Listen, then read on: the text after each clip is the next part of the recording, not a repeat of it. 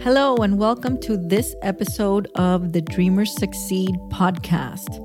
I'm coming to you today from sunny South Florida. We've had a couple of beautiful days outside weather-wise, but we cannot ignore the fact that we are living some very turbulent and uncertain times with all this coronavirus talk out there.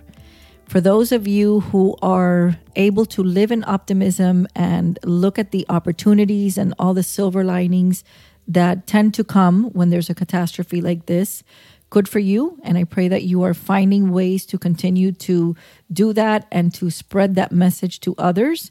And for those of you who might be sensing a tremendous sense of fear during these times, I'm not blaming you for it, but I want you to understand that this too shall pass. This is, again, a great opportunity for us to exercise faith, for us to exercise support and encouragement for one another, and for us to find ways to look for the helpers, as Mr. Rogers' mom would say. There's a lot of really, really great things going on out there. Today, I want to talk to you about lessons that I learned from a Cessna 172 during my private pilot's training. Now, these are lessons that apply today because they're lessons in control, lessons in recovery time, and lessons in being able to set yourselves up to navigate when there's a little bit of turbulence. So I'm going to share 3 stories with you that I think will help paint a clearer picture. Now, as you know, obviously by now, it's a solo cast today. I don't have any guests in here with me, and I have some great podcasts lined up for the next few weeks. But today I'm going to just talk to you myself about some of these things that are going on. Now, when I was first learning how to fly, when I was about 20-something hours in, maybe close to 30 hours in, it was getting close to that time when it was time for me to solo. And for those of you who do not know, solo is when you take the plane by yourself. You have to take it up and you have to land it, and no one else is in the plane with you to tell you what to do or how to do it. It is a rite of passage for pilots when you do that first solo flight. And it's something that we all look forward to with a little bit of apprehension and anxiety, but something that is extremely exhilarating once you're on the other side of it. Now, as we prepared to get me ready for that first solo flight, I remember that I was with my instructor, Dave, and we were out in Miami, and we were just doing touch and goes. And touch and goes are nothing more than you take the plane up, you stay in the pattern at about 1,000 feet in the air, and then you come in, you do a landing, and as soon as you touch the ground, you rev it up again and go back up. And all you're doing really is practicing those landings in the touch and goes. Now, on this particular day, we had done about 3 landings, and my landings were landings. They weren't the smoothest landings, but, you know, they're used to it, I guess, when they're training newbies like I was then.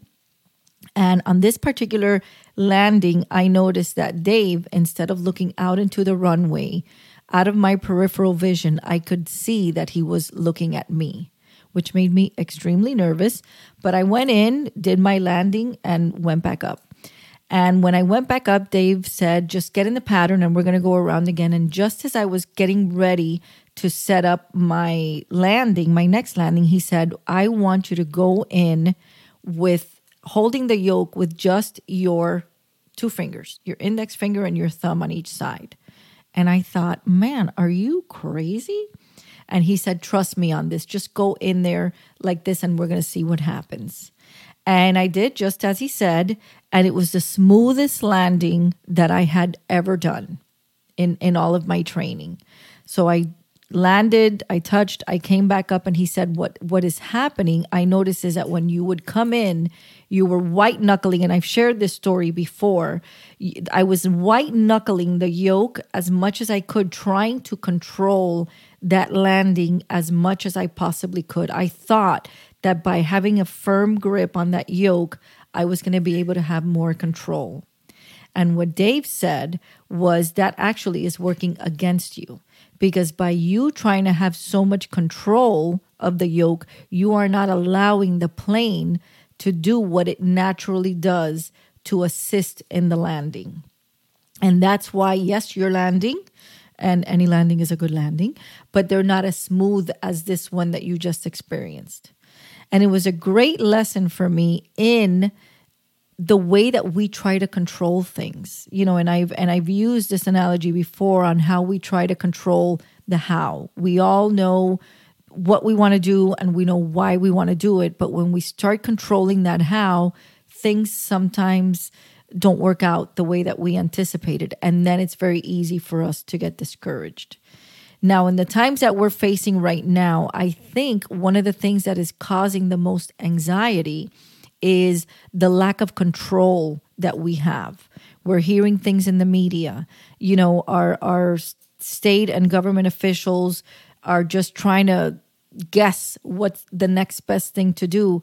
And we're sort of at the mercy of whatever we're hearing in the news, of whatever decisions they are making. Even this thing today was a big talk about the stimulus package. And I think for a lot of people, this lack of control is really causing uneasiness. We don't know if our jobs are going to tell us, don't come back or stay and work from home remotely. Things just are changing every day. Now, we can't control what the government is doing, what is happening around the world, what information they're giving us, true or not, and what our jobs, what the schools, our children's schools are doing. We can't control any of that. But what we can control is how we are reacting to it. So I want you to try to focus on what is important, what can you control, and what kind of attitude can you have around the things that are happening.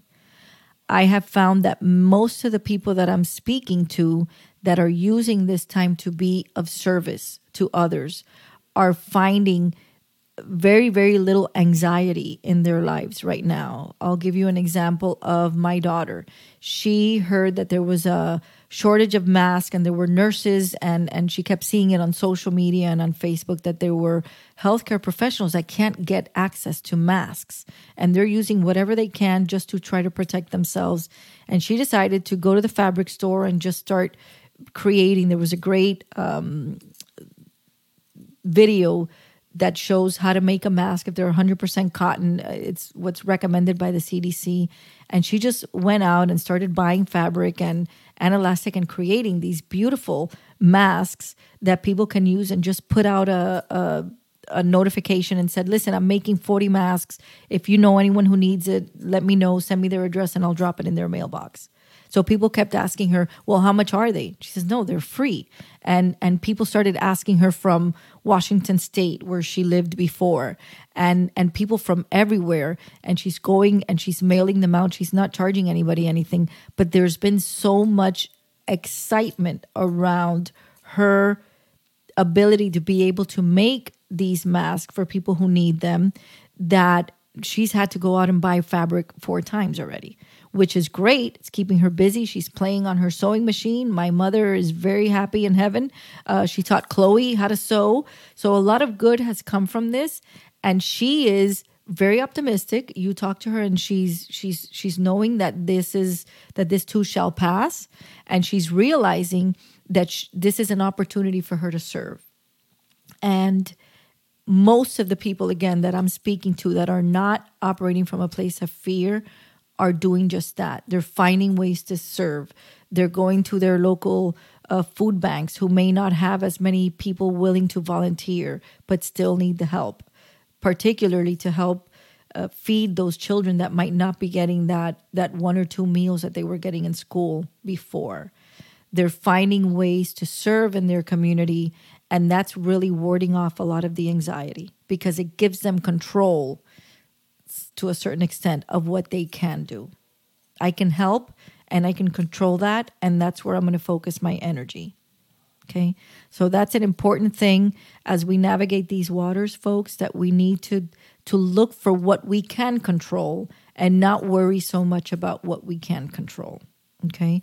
We need to look for ways to find those silver linings. I just posted a blog yesterday on just that. There's a lot of good going on out there, a lot of what's so beautiful about humanity. Now, the next thing I wanted to talk to you about was our time to recover. As many of you have heard me say over the last couple of weeks, we have been blessed with more time to do things that we always complain that we don't have time for than ever. We're forced to be at home, many of us. Our children are home now doing virtual school, so we're forced to be home there too. Our jobs don't want us going in and maybe potentially contaminating anyone. So we're forced to be home. It gives us more time. We're not sitting in traffic. We're not going out and doing those things that we used to do to distract ourselves. So what are you doing with this time to make the most of it? Now, I remember another one of the big things that we have to learn when we're getting our pilot's license is the need to recover from a stall.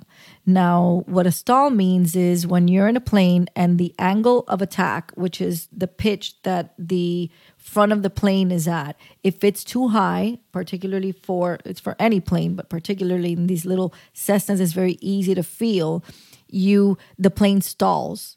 And that just means that you feel it. And I've been in a plane that has stalled on purpose, and the plane sort of just starts to fall out of the sky. The engines turn off, and there's a process that you need to do to be able to recover from that stall, so that stall where it's going like this doesn't turn into a spin, which then becomes very difficult to control. So my first day out with Dave, and Dave was my second instructor because the first instructor that I had got a job and couldn't, give me my flight instruction at the time that was convenient for me. So the first time that I'm out with Dave, I had already had about 8 or 10 hours behind the yoke. He takes me out into the practice area and he says, "We're going to practice a stall." And I sort of suspected because we kept climbing in altitude. We were at 2,000 or 3,000 feet. And I'm freaking out. And he says, "Yeah, you have to learn it anyway." And he stalls the plane. And then his job was to teach me what I had to do, hands-on, to be able to recover from that stall. Now, what is interesting is that usually we're in our flight plan and we're practicing, and we stayed, around 1,000 feet when you're in the pattern, which is what they suggest, at least at this airport. But you can't do a recovery from a stall, they can do it if they're experienced, but you would never practice with a trainee recovering from a stall with that short of a distance. So at 3,000 feet, there was plenty of time for us to do the maneuvers and recover from that stall and gain control of the plane. But at 1,000 feet, you have less room for error. So it's, again, the plane starts falling out of the sky. By the time you know it, if you can't recover in time, you're at the ground. And what I've noticed with all of this is that, listen, people, we are going to recover from what is happening. We've been there, not to this degree where it's such a global thing. Not in my lifetime, certainly, have we experienced something that is just happening everywhere in the world with so much uncertainty, with so much of, the people that we rely on that should know just don't know, because there's no pattern for this. There's nothing we can use as a base for this.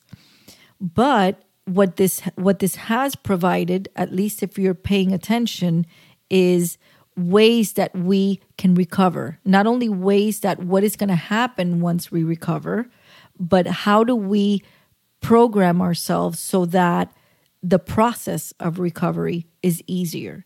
And again, that looks different for everyone, but I want that if you are not already paying attention to that, pay attention for the little lessons that are here. What do we need to do differently? And I believe that the world is going to be different after this.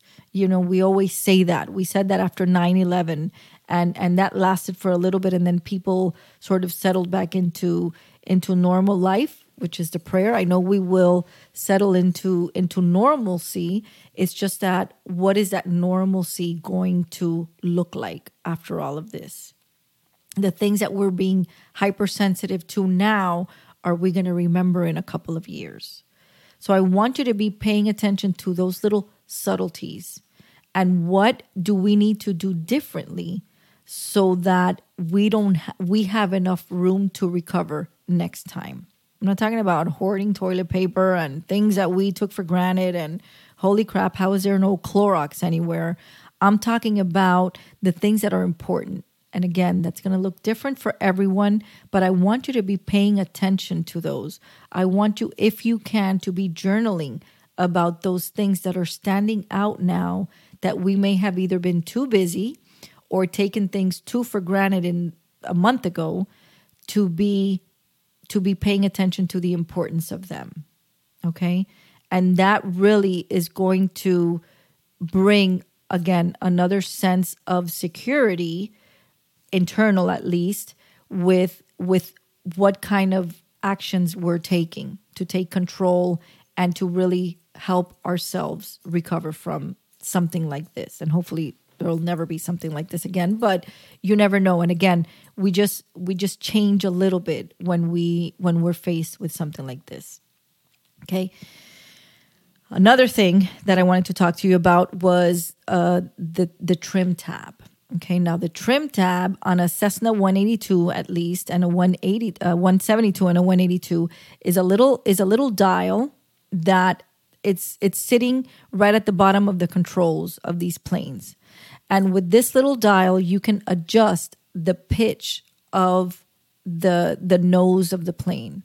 Now, if you trim it down, that means that, sometimes you're fighting with the yoke of the plane and the trim is too high. So you have to fight with the yoke to keep it level so that you're not climbing. And other times the pitch is on a downward turn, which means you're losing altitude and you're fighting with the yoke to be able to keep that plane at a certain altitude. What the trim tab does is it helps you adjust that pitch slightly so that you don't have to fight so much with that yoke to keep the plane where it needs to be. Now, I have my dear gynecologist and obstetrician who delivered both of my children many, many, many years ago, who passed on a couple of years ago, Dr. Chambliss. He was an avid pilot as well. So every time that we would go in I would go in for my yearly checkups, we'd, do the ugly for 15 minutes. And then the rest of the time we'd be talking shop about planes and how I was doing with my training.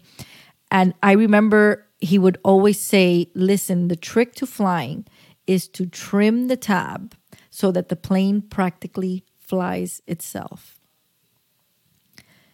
I want to invite you to really look at what is happening today, what we're going through, how we're prioritizing things that, again, sometimes we may have taken for granted, being able to sit with a friend or someone at a Starbucks. I did that many times in any given week and loved every minute of it. But now I'm thinking, crap, I can't even go to Starbucks. I can drive through Starbucks, but I don't do Starbucks for the coffee. I do Starbucks for the community.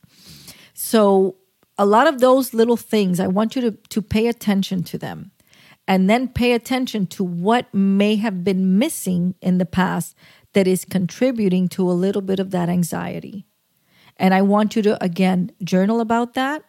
And I want you on the other side to look at what you can do differently so that you are adjusting the sails, if you will, or trimming that tab to make sure that things down the line, if there's ever anything in a situation similar to this, that it doesn't cause such a disparity like it's causing for so many people now, which again, I think is responsible for so many of the issues that we're having. People that may not have savings, or people that may have been living paycheck to paycheck, or people that may be in situations, people may have had savings and retirement and living off of their retirement, and they've seen their retirements dwindle because of this stock market issue that has happened with this coronavirus.